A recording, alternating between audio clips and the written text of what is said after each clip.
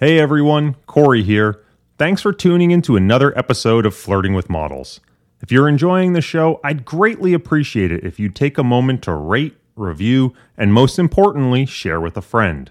Word of mouth is how this podcast grows. And if you'd like to learn more about Newfound's platform of return-stacked mutual funds, ETFs, and model portfolios, head over to returnstacked.com. Now on with the show. All right, 3, 2, 1, let's boogie.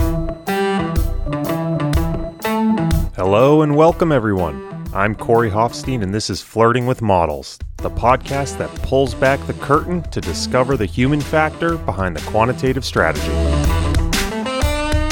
Corey Hofstein is the co-founder and chief investment officer of Newfound Research. Due to industry regulations, he will not discuss any of Newfound Research's funds on this podcast. All opinions expressed by podcast participants are solely their own opinion and do not reflect the opinion of Newfound Research.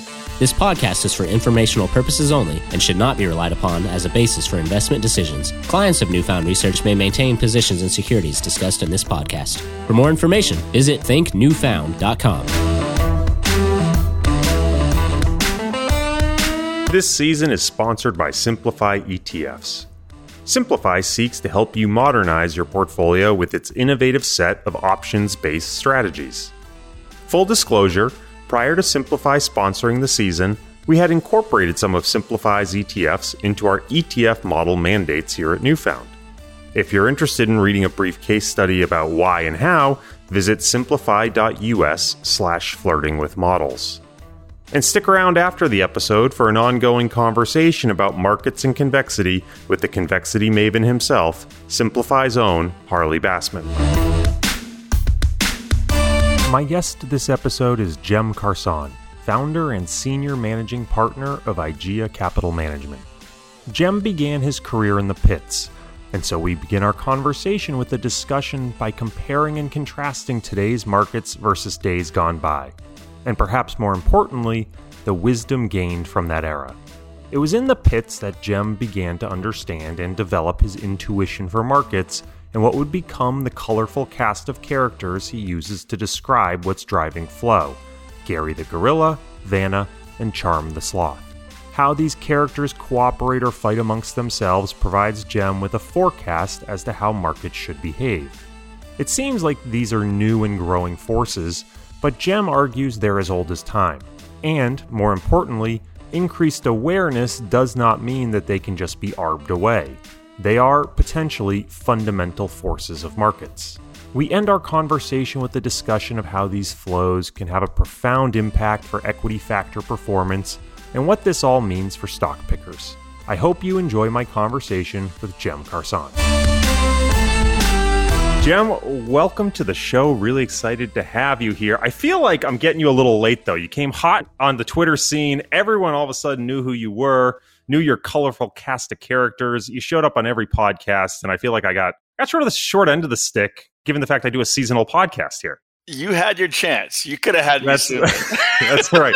That's right. I was playing hard to get. That's you all were. it was. See, this is what happens. That's all it was. Well, I think the good news is, at least for our listeners, is that we're going to try to take this a little bit of a different angle than maybe some of the topics you've tackled on other podcasts. I know if folks want more of your background in terms of your life story and you being a world traveler, they can sort of get that other places. Here, we're hopefully going to dive into some more technical details. So without further ado, let's jump into it. And maybe to get started and set the table with a little bit of context, can you provide a little bit of a high-level overview of some of the strategies that you actually manage? For example, what instruments you're trading, the horizons you're trading over, that sort of thing? Yeah, absolutely. So my background is in volatility arbitrage, particularly equity arbitrage. Our three strategies. Our legacy strategy is a long vol strategy that focuses on the first 3 to 4 months of the curve in both equities and equity indices. It trades long vol on both a correlation and dispersion basis, but it also is always long kind of units and convexity. It's long skew, which is rare for a lot of long vol strategies, unless you're a tail fund. We are relative value, though. So in being long vol, our long vol strategies kicked off over 15% alpha for over 8 years, which is a badge of honor despite the market going straight up. And volatility, particularly several years, they're not doing very well in 2016, 17 with the lowest performance all time. That was our oldest strategy. We also have a vol neutral version of that focuses on the same kind of alpha generating piece, but without the long volatility exposure. And then we have a third newer strategy, which is focused on the distributions underlying those long vol and vol neutral strategies for market direction and vol have gotten better and better over time. And I talk a lot about Vanna and Charm and these functions of reflexivity that affect market directions. Those take those distributions from those factors and really use them for directional vol, skew, and market directional bets. So those are the three products. But that one's completely different, obviously, not volatility arbitrage, but really came out of necessity from the other two products. Now, you started your career in the pits and were working there during the dot-com era. A lot of people are looking at markets today and saying they're frothy. They sort of echo with a lot of what was happening during the dot-com era. Can you compare and contrast for me markets then versus markets today, and maybe in particular what's going on in the volatility markets? Yeah, so I started in this business in 98, so right on the tail of long-term capital. So 2000, the tech bust was really my first volatility event that I experienced as a trader. And it really informed a lot of how I see the world. Even though everybody speaks about it as a kind of evaluation event, there were a lot of vol-driven factors that led to what happened in 2000 through 2003. And those factors are now stronger than they've ever been. So I think that although there are similarities, the key here is that there is a much bigger vol complex now than there ever was. The factors that are at play in the vol markets that drove a lot of kind of the unwinds in 2000 are significantly bigger and significantly more important now. So in that sense, now this market is almost 100% more leveraged than it was in 2000. So I think that's a key difference. The Fed reaction function is very different. Obviously, in 2000, the Fed had a lot of room to move interest rates lower and to provide liquidity. We've seen the effects of that over the last 20 years. They obviously pushed the bubble from equities over into the real estate market. And then we had the second kind of tremor from that in 2008. I think right now, the Tina effect and the move to fiscal and the change that that's going to have on how this plays out is going to be very different. I think the tails are much more dangerous in this market than they were back then, and not just because of the size of players in the volatility market and the lack of liquidity, but also the fact that the Fed will not be able to come provide the same amount of liquidity almost by choice as well because of the move to fiscal and increasing inflation. Before we sort of dive into those factors more deeply, I do want to take a moment to sort of acknowledge that a lot of the physical pits have disappeared and the skills learned in those pits aren't necessarily learned by traders that are coming up today. I'm always curious to ask people who worked in those pits, what lessons from that era do you think are sort of permanent and are still important to you? And what lessons are now outdated? Yeah, so on social media, I talk a lot about kind of these flows. The reason I came to learn about their importance was really a function of necessity. As one of the biggest market makers in the S&P 500 and equity indices during the financial crisis from 2007 to 2010, I had what all the dealers had on and in size. And so, invariably you would set the positions against kind of where the flow was going, as all market makers do. You'd always make sure to have a significant amount of edge in the trades when you put them on. And that structurally good trades, you'd try and hold for a little bit longer. But invariably, when you went back and did your analysis, you'd realize that those were not profitable trades more times than not, especially the bigger ones. And then you go do an attribution analysis and say, okay, why is that? What we came to learn very early on was that edge was going into other places in the market. That was going into the distribution of markets. It was moving the markets. It was changing the skew dynamics. It was changing the implied volatility dynamics at play as those positions kind of move through time and market move. And so those lessons, what I learned there has really informed a lot of the edge and alpha that we generate now as a firm, even though, we're not making markets anymore. So I think that those lessons are incredibly valuable.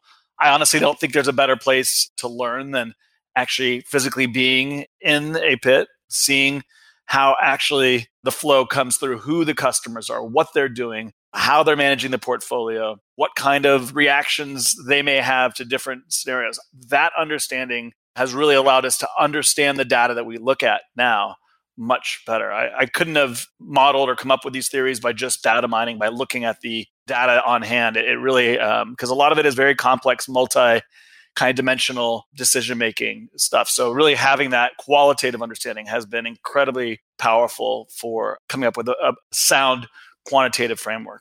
For folks coming up today, is that still a skill set they can learn, given that the pits are no longer here? Is that something you can really only learn through apprenticeship at this point?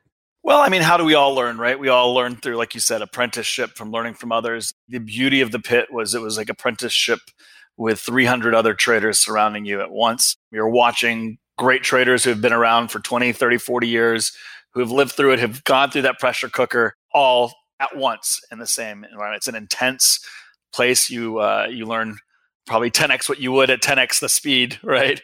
All at once. And so I think, there are some other lessons too there, right? Learning about yourself and how to control the emotional aspects of managing capital and being in stressful environments. All of those things, I think it's a very hard thing to learn in other places without working at least for other people who have had that experience or have that expertise. So you've taken Twitter a bit by storm, and you use a large number of colorful characters to sort of get your point across. I think there's Gary the gorilla, there's Charm the Sloth, and Vanna White. And you use these characters to illustrate your views. And it's a really fun way to get your message across. But I know that they serve as really, really important personifications of your investment philosophy and the lessons you've learned over time. So can you explain who these characters are and why they're so important to you? Yeah. So one thing people don't know is, along with financial mathematics and macro policy in college, I studied English literature. So that's part of the driving force here. It's like I figure if I'm going to be communicating this stuff, I want to do it with a little bit of color. But yes, they're very important. So this all starts with an understanding that options positions, dealer positions move. Their deltas change and their vol aspects change over time. And if dealers are positioned with major positions and are getting longer and longer vol, that naturally, reflexively, is going to have a dampening effect on vol. If they're getting longer skew, that's going to have a dampening effect on skew. If they're getting longer deltas, that's going to drive the market up. All of this is reflexivity. At the end of the day, I put out a piece a while back early on about a clerk named Gary in the pits. And Gary would always be challenged to eat 500 chicken McNuggets, something crazy, or shoot 100 free throws and make them. And so, but betting against Gary was always a bad idea because Gary was invariably on the winning end of these trades. People would give him money or a cut of the pie if he accomplished the task. So unlike insurance, where, tornado insurance, where you want to have, if you have insurance, having the insurance doesn't affect whether the tornado comes through town or not. That's real insurance. In this situation, there's reflexivity. Gary is going to actually work harder, make sure that he knows that he's going to be able to make XYZ bet. And so you don't want to bet against Gary. You don't want to bet against the reflexivity. That was the point. That's where kind of Gary came from. This idea of dealer positioning is critical. Positioning in general in the markets, people realize this across all other assets, right? Short interest, like people look at short interest, right? That's reflexivity too. Things along those lines are looked at in lots of different ways, but people don't understand how important they are in a leveraged market that's growing tremendously and has very kind of significant exposure, like vol exposure. So there's Gary, who's dealer positioning, particularly a gamma is what I tend to refer to him as. And there's Vanna, which is the change in, per change in volatility, the change in delta of dealer positioning. Charm, who we colorfully use a sloth for because he's very slow and just kind of works over time. Charm is per amount of time the change in delta. There's also other ones that I don't talk as much about, like Volga and Voma, and those two are those same effects but on volatility. All of these really, we measure them very closely. We look at dealer positioning. We take, without giving too much secret sauce, we take from the actual executing brokers all of the flow, both prime brokers as well for structured trades as well as exchange traded. And we mark them as, whether they're dealers or type of customer that's executing it, whether it's hedged, not hedged. And we structure this data and then we use our own we look at the volatility surfaces. We kind of create some models that allow us to kind of process all this data and give us a real good sense of estimation of what the dealer positioning is like over different expirations. And that allows us to essentially say, okay, this is about how much Volga or Voma or Vanna or Charm or Gamma exposure we have. And that is a major input to our distributions, both for volatility as well as market. And so, our strategies really look at these distributions of market, vol moves in each market move, as well as kind of skew moves. And so all of these are inputs to those distributions and drive a significant amount of structural alpha. 2020 felt like a year where this concept of option dealers having a major reflexive impact upon the underlying went mainstream. You started to see it appear in the news a lot more. And there's been a lot of people putting different theories out there as to really what the driving Greek is. A lot of people talking about gamma or delta. You very much seem to focus on Vanna and Charm as being the real meaningful drivers. And I think you're very unique in that view. One of the few I really hear talk about those Greeks in particular. Why do you think they're so much more important than the others? Yeah, so I'm glad you asked that question because it's actually the one thing I haven't really discussed as much as I think is necessary. If you think about it, tail events don't happen frequently, right? And tail events, that convexity is when gamma really matters, especially for indices, especially for markets writ large, right? For single stocks like GameStop or whatever, gamma might be more important because of the idiosyncratic kind of tail risk. But for markets writ large, for indices, broadly, those tail events are rarer. So gamma matters a lot for those events. I'm not diminishing the value of gamma for risk management and for understanding kind of for a big move, how much gamma effects there are. Like March of this year, gamma was everything, right? But in 97% of scenarios, they're not tail events. They are day-to-day, what's happening in the markets, what are the driving forces, and how can we predict and understand what's happening? And what Vanna and Charm are those delta effects like gamma are, but for those other 95% of scenarios. And they really drive so much of kind of these old market adages and understandings of how markets work. If you understand Vanna and Charm, you're really understanding risk premia.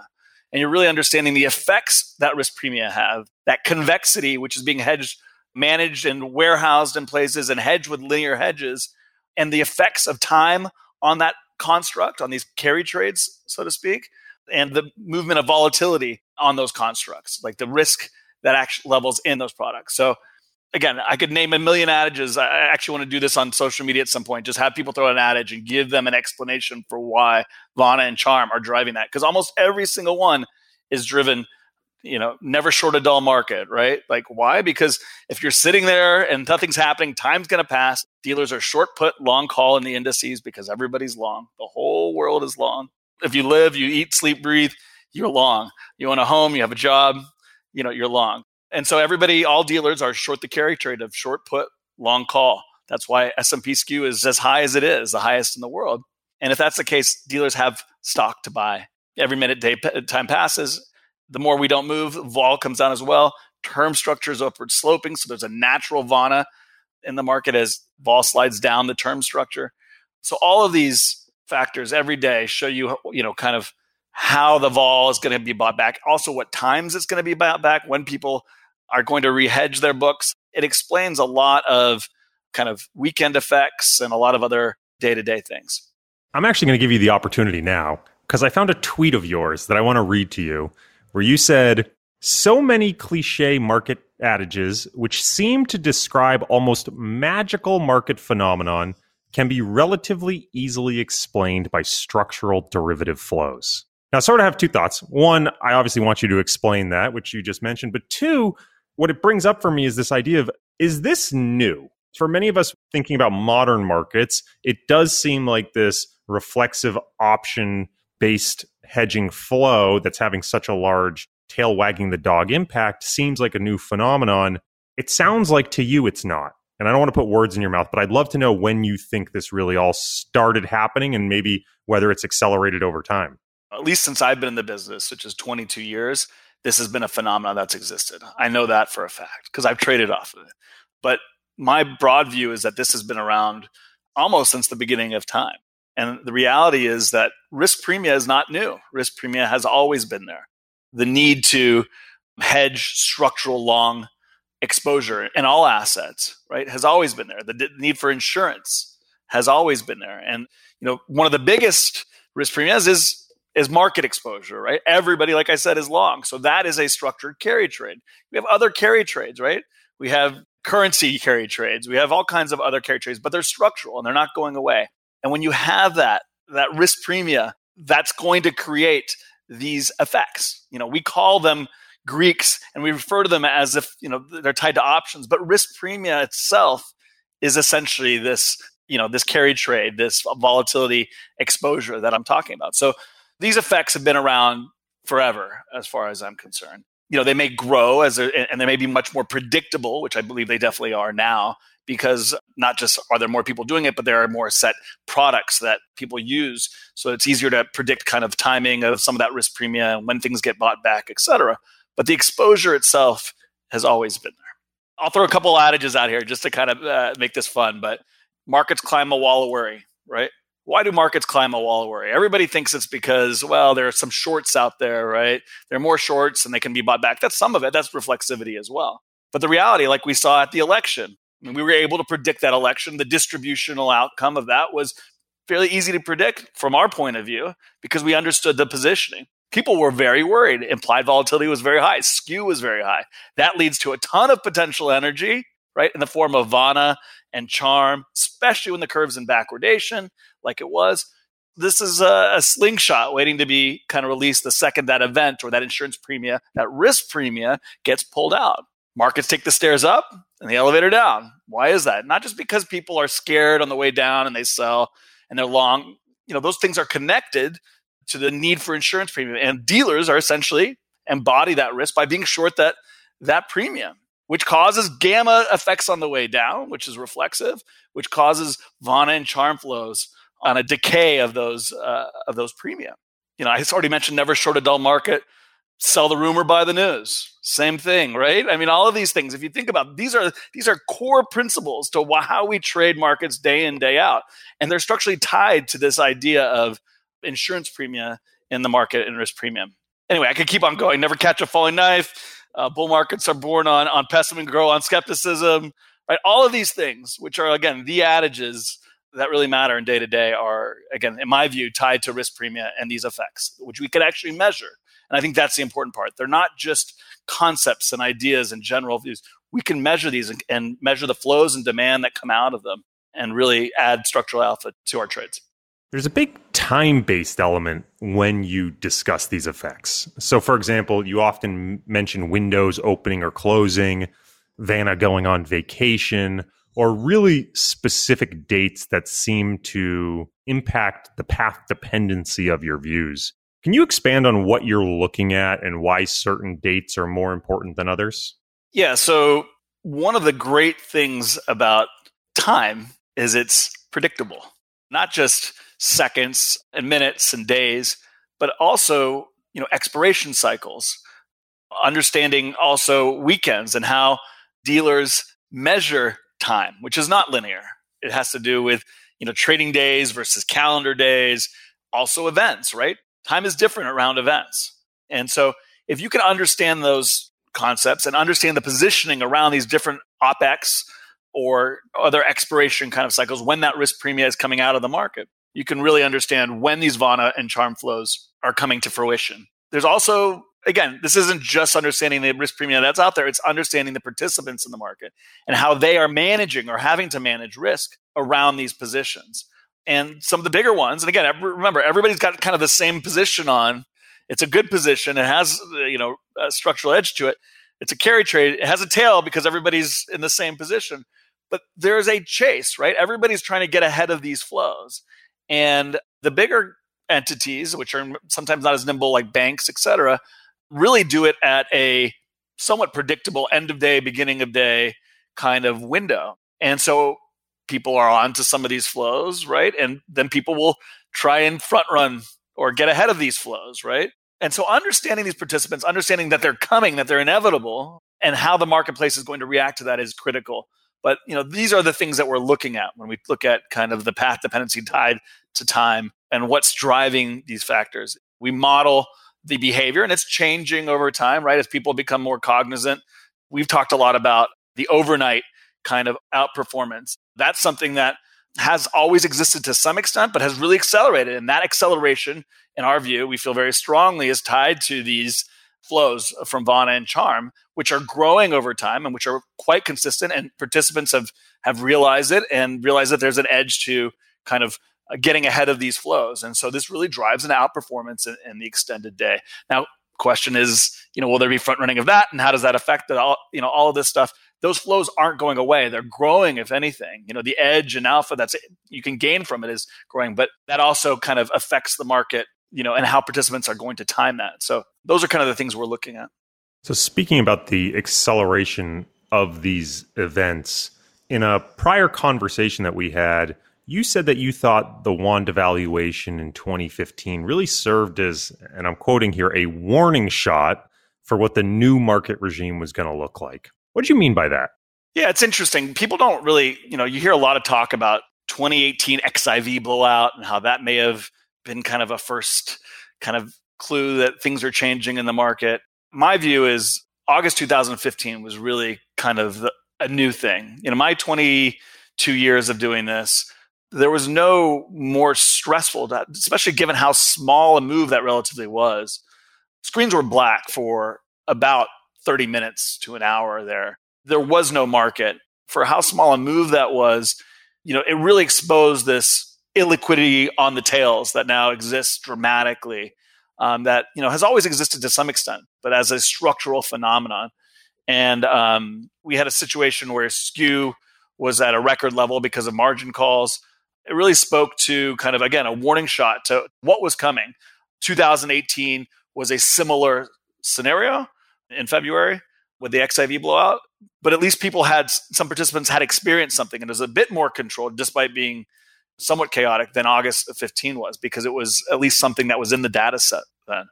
I think that was an important moment. And now that we've had two events like that, call it three now with March, I think people are beginning to realize that this is not the same market in that extent, especially with moving towards a removal of liquidity with the move to fiscal that I mentioned earlier. I think people are waking up to the fact that there's a very toxic, dangerous kind of set of risks here with a volatility market that's as big as it is, with illiquidity on the tails and an increasingly lack of ability to respond with the liquidity necessary given that.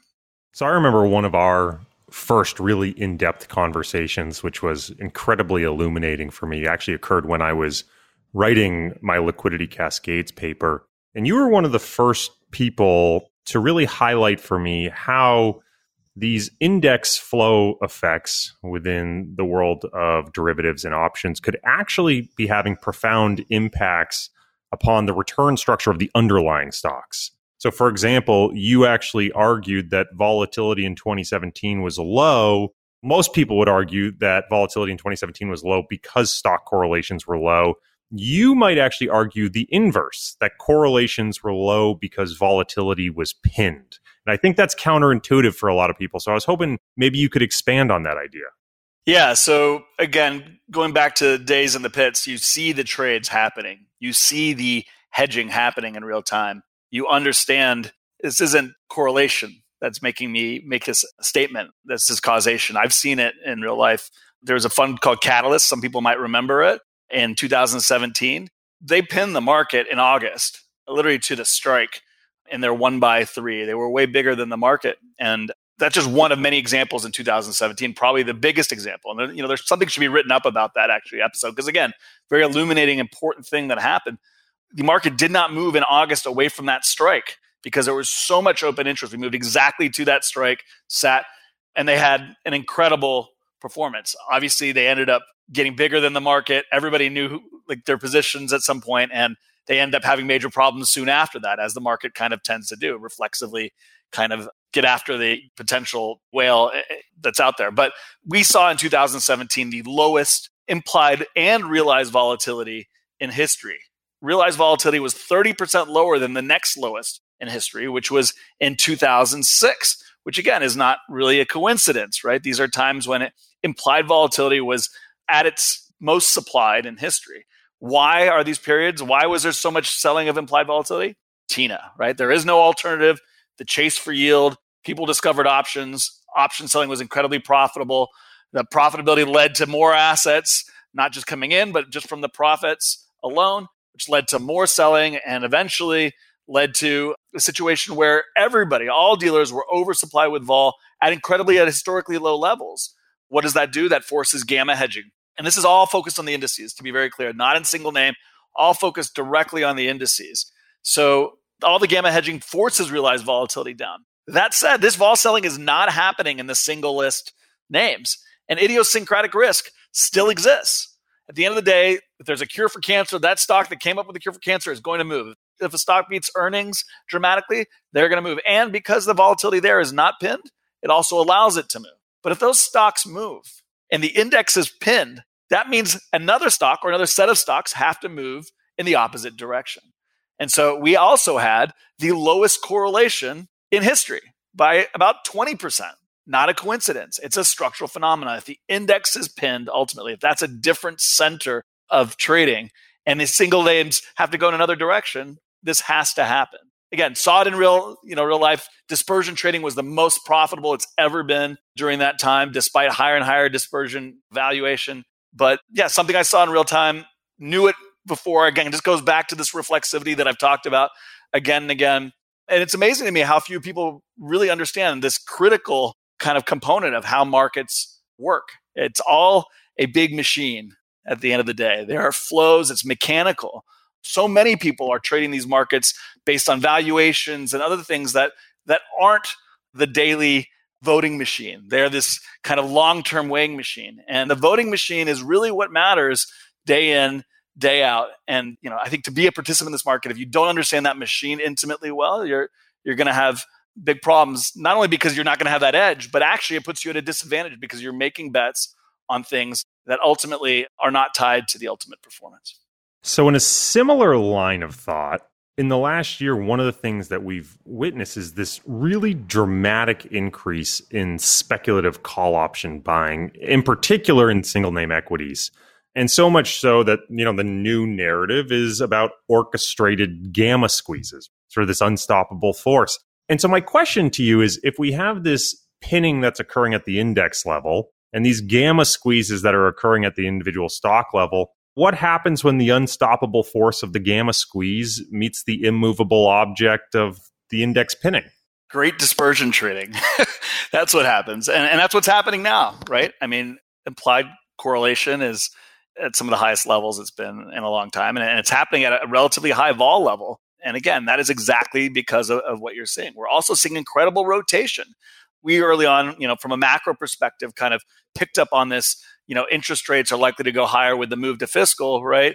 But it's important that a lot of this rotation we're seeing is not just those macro effects underlying the market. They're actually these volatility effects, these mechanical effects where if there's so much retail call buying in these high-flying single names, and the momentum slows, that creates negative Vanna flows in those products. Whereas in the indices, like we've talked about, there's significant positive Vanna flows because puts are more bid and dealers are short put.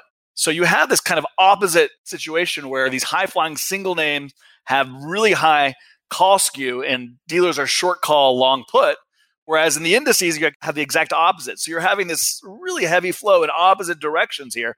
And it's almost across the board, everybody has the same position on. This is ultimately reinforcing this massive rotation we're seeing and could really give it legs for a significant period of time. And again, it's something that people don't understand, aren't talking about. People talk about the duration trade and interest rates as a fundamental view.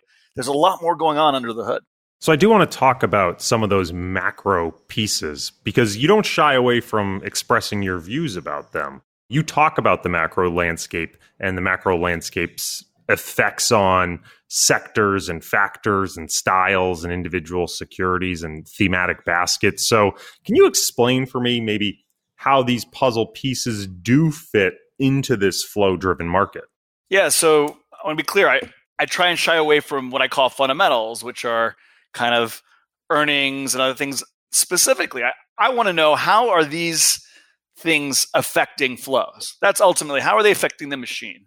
And the biggest input into the machine is the Federal Reserve or central banks in general and the Treasury. For the longest time, the Treasury wasn't doing much. So it was just the Federal Reserve, right? So when we talk about, again, another adage like don't fight the Fed, why? Because of the reflexivity of the Fed is pumping. If the Fed is pumping a ton of money in, right, there's a ton of liquidity. That means gamma essentially is oversupplied. If gamma is oversupplied, the market's not going to move. It's not going to be able to have the tail, which is going to create Vanna flows, which are going to drive the market up. This is how things work. So the biggest flow of all, the pipe is coming out of New York Fed, right? And so, or has been. And so understanding that has made a lot of people a lot of money, even though they don't necessarily understand the underlying mechanics. The thing we were able to pick up on early on is a move from the central banks and monetary policy to fiscal policy changes everything. The pipes all of a sudden flow to a completely different set of constituents. It's not flowing to companies or wealthy individuals anymore. It starts flowing to individuals. And so the second you start thinking through that, what does that mean? What does that mean for, what participants are going to change the market? You get to places like retail option buying is going to go through the roof. And that's going to have XYZ effects. Or more importantly, once this economy reopens, a lot of that money that was flowing into the market is going to flow into goods, into services. And ultimately, that's going to drive not asset inflation. That money is not flowing into investments, it's flowing into goods. That's going to create better earnings, a stronger economy, and ultimately inflation. Now, inflation, higher rates is very different than lower rates, right? Less liquidity to the markets is very different than more liquidity. And the second you start piecing through that framework, you really begin to understand the risks on a liquidity-driven bubble or market, right? With all these TINA effects. Now rates are going higher. The TINA effect unwinds. Money comes out of equities. Vol goes higher. There's nowhere to hedge. There's all kinds of risk parity issues, all the things that we know. But that framework, this understanding of the machine and just looking at the flows from the top down really allows us to make, I think, sound long-term and very short-term kind of models for distributions of the market. You talk about shying away from fundamentals, and a lot of people do ultimately think, right, that an equity should be equal to the discounted future cash flow. In the short term, the market's a voting machine. In the long term, it's a weighing machine. And I guess what I would suggest is, based on this conversation, it almost seems like the weighing machine never comes into the equation, that this is all a flow machine. And so I guess my question to you would be, is that ultimately dangerous, or does it not matter that there's any true connection here to underlying fundamentals in any way? What happens if this just becomes a flow machine for another 10 years and it becomes wildly distorted in terms of what prices are relative to fundamental company cash flow? So I want to be clear. In the very long term, all that matters is cash flows. Because at the end of the day, at some point, you're going to have a liquidity crisis. At some point, liquidity is not going to be available. And when liquidity is not available, companies have to create their own liquidity. And that's where fundamentals matter. I've used this analogy before. It's kind of hokey, but I can't think of a better one. If you think of a better one, let me know. But if you're on an airplane and you're 30,000 feet off the ground, that 30,000 feet off the ground is the valuation gap, right? That's if things are really, valuations are really high. But if those engines are firing, are you worried up in that plane about the valuations? Or are you worried about is the speed and trajectory of where you're going based on the rocket, based on the engines, based on the flows? That's what matters. The flows are what matter for where you're going in the market. But when all of a sudden those engines go off, how far off the ground you are is all that matters. And so it's more of a risk management tool. And ultimately, it really matters when you have a liquidity crisis. It also matters when, not just a crisis, but really when rates start to go higher. If rates were to go back to 8, 9, 10, something crazy, again, nobody can borrow money. There is no liquidity. Ultimately, then discounted cash flows are all that matters again. And we have a world where fundamentals are all that matters again. So I want to be clear. It's not that fundamentals don't matter at all. It's they don't matter in a world of massive liquidity. They only matter to the extent that they are necessary for purchasing their own stock or paying, or buying other companies or supporting their ultimate valuation. So assuming we continue to swim in a world of massive liquidity, what's a traditional stock picker to do? Or even what's an equity quant to do, a factor quant to do in this environment? If they're trying to pick based on fundamentals or some traditional measure characteristics that used to matter, is any of that relevant anymore? Or should they be totally changing how they're thinking about building equity portfolios? I mean, correlations still matter to some extent, right? And they matter to the extent that the participants themselves think they matter. At some point, all of this will matter much more when liquidity is not infinite. But if you're not looking at the flows and you don't understand the positioning, you're ultimately playing a very dangerous game, which is you're betting on something that doesn't ultimately, in the short term, have anything to do with the outcome. And that puts you in a really dangerous situation. We saw this with certain hedge funds, playing the valuation game in these meme stocks. They're playing a valuation game. Valuations don't matter. That puts them at a huge disadvantage. If they're not looking at the flows, they ultimately are massively at risk. And so my unfortunate answer is until the liquidity situation changes, it is not, other than the fact that there are other participants playing that same game and affecting those flows, it is not what's ultimately driving price and can put you at a disadvantage.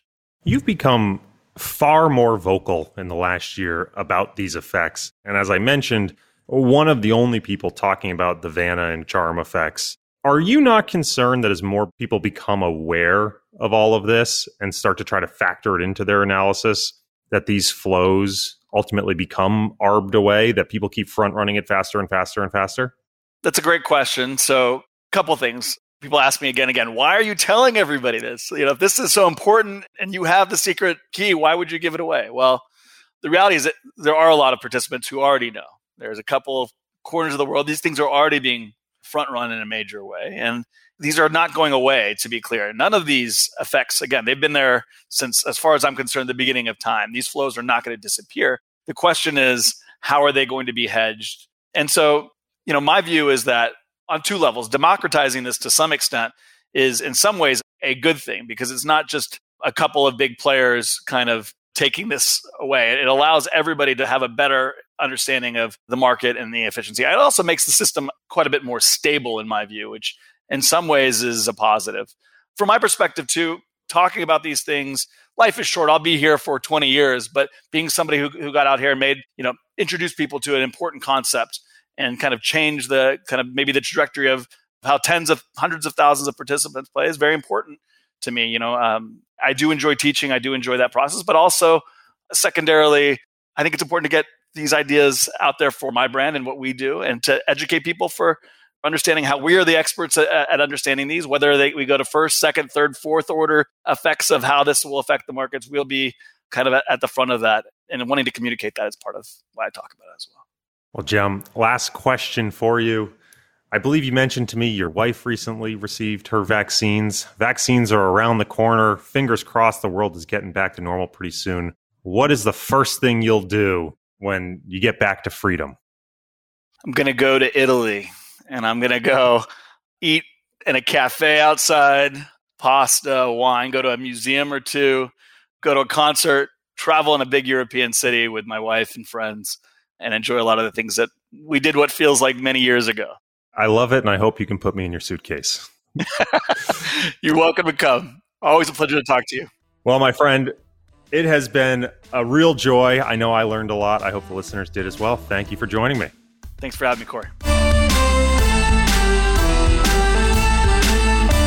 If you're enjoying the season, please consider heading over to your favorite podcast platform and leaving us a rating or review, and sharing us with friends or on social media.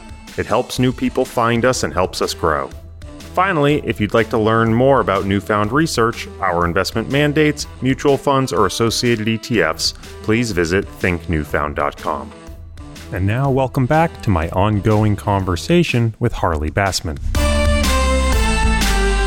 Harley, you are well known as the progenitor of the MOVE Index, which is, maybe to a layperson who hasn't heard of it, sort of a VIX equivalent for U.S. Treasuries. I'm curious, what's the origin story? Thank you. Well, VIX equivalent, it's more than that. I'm kind of copying the VIX. The VIX came out in 1990, and I was running the option business at Merrill Lynch, and I recognized that we did not have a way to communicate to our clients the relative nature of volatility, because there's no easy way to talk about it. And so we created the MOVE, and interestingly enough, we actually have data that goes before the MOVE. We have data that goes back to 1988. It's a very simple index. It's not weighted per se, basically 1 month options on the 2-year, 5-year, 10-year, and 30-year Treasury. And it's easy to read and easy to have a context. until financial repression, it ranged from 80 to 120. You were supposed to buy it under 80 and sell it over 120. Of course, that never worked. When it was in the 70s, you'd be bored out of your mind and thinking it's going to zero. And when it got to 120, you'd be under your desk and crying for your mother. I guess it wasn't quite as effective as we had hoped, but it does give a good sense. Presently, it's at 66. There's technical reasons why it's that low, having to do with the front end and the zero boundary. But even adjusting for that, volatility right now is very low for interest rates, which is anomalous relative to the shape of the curve and to public policy going forward.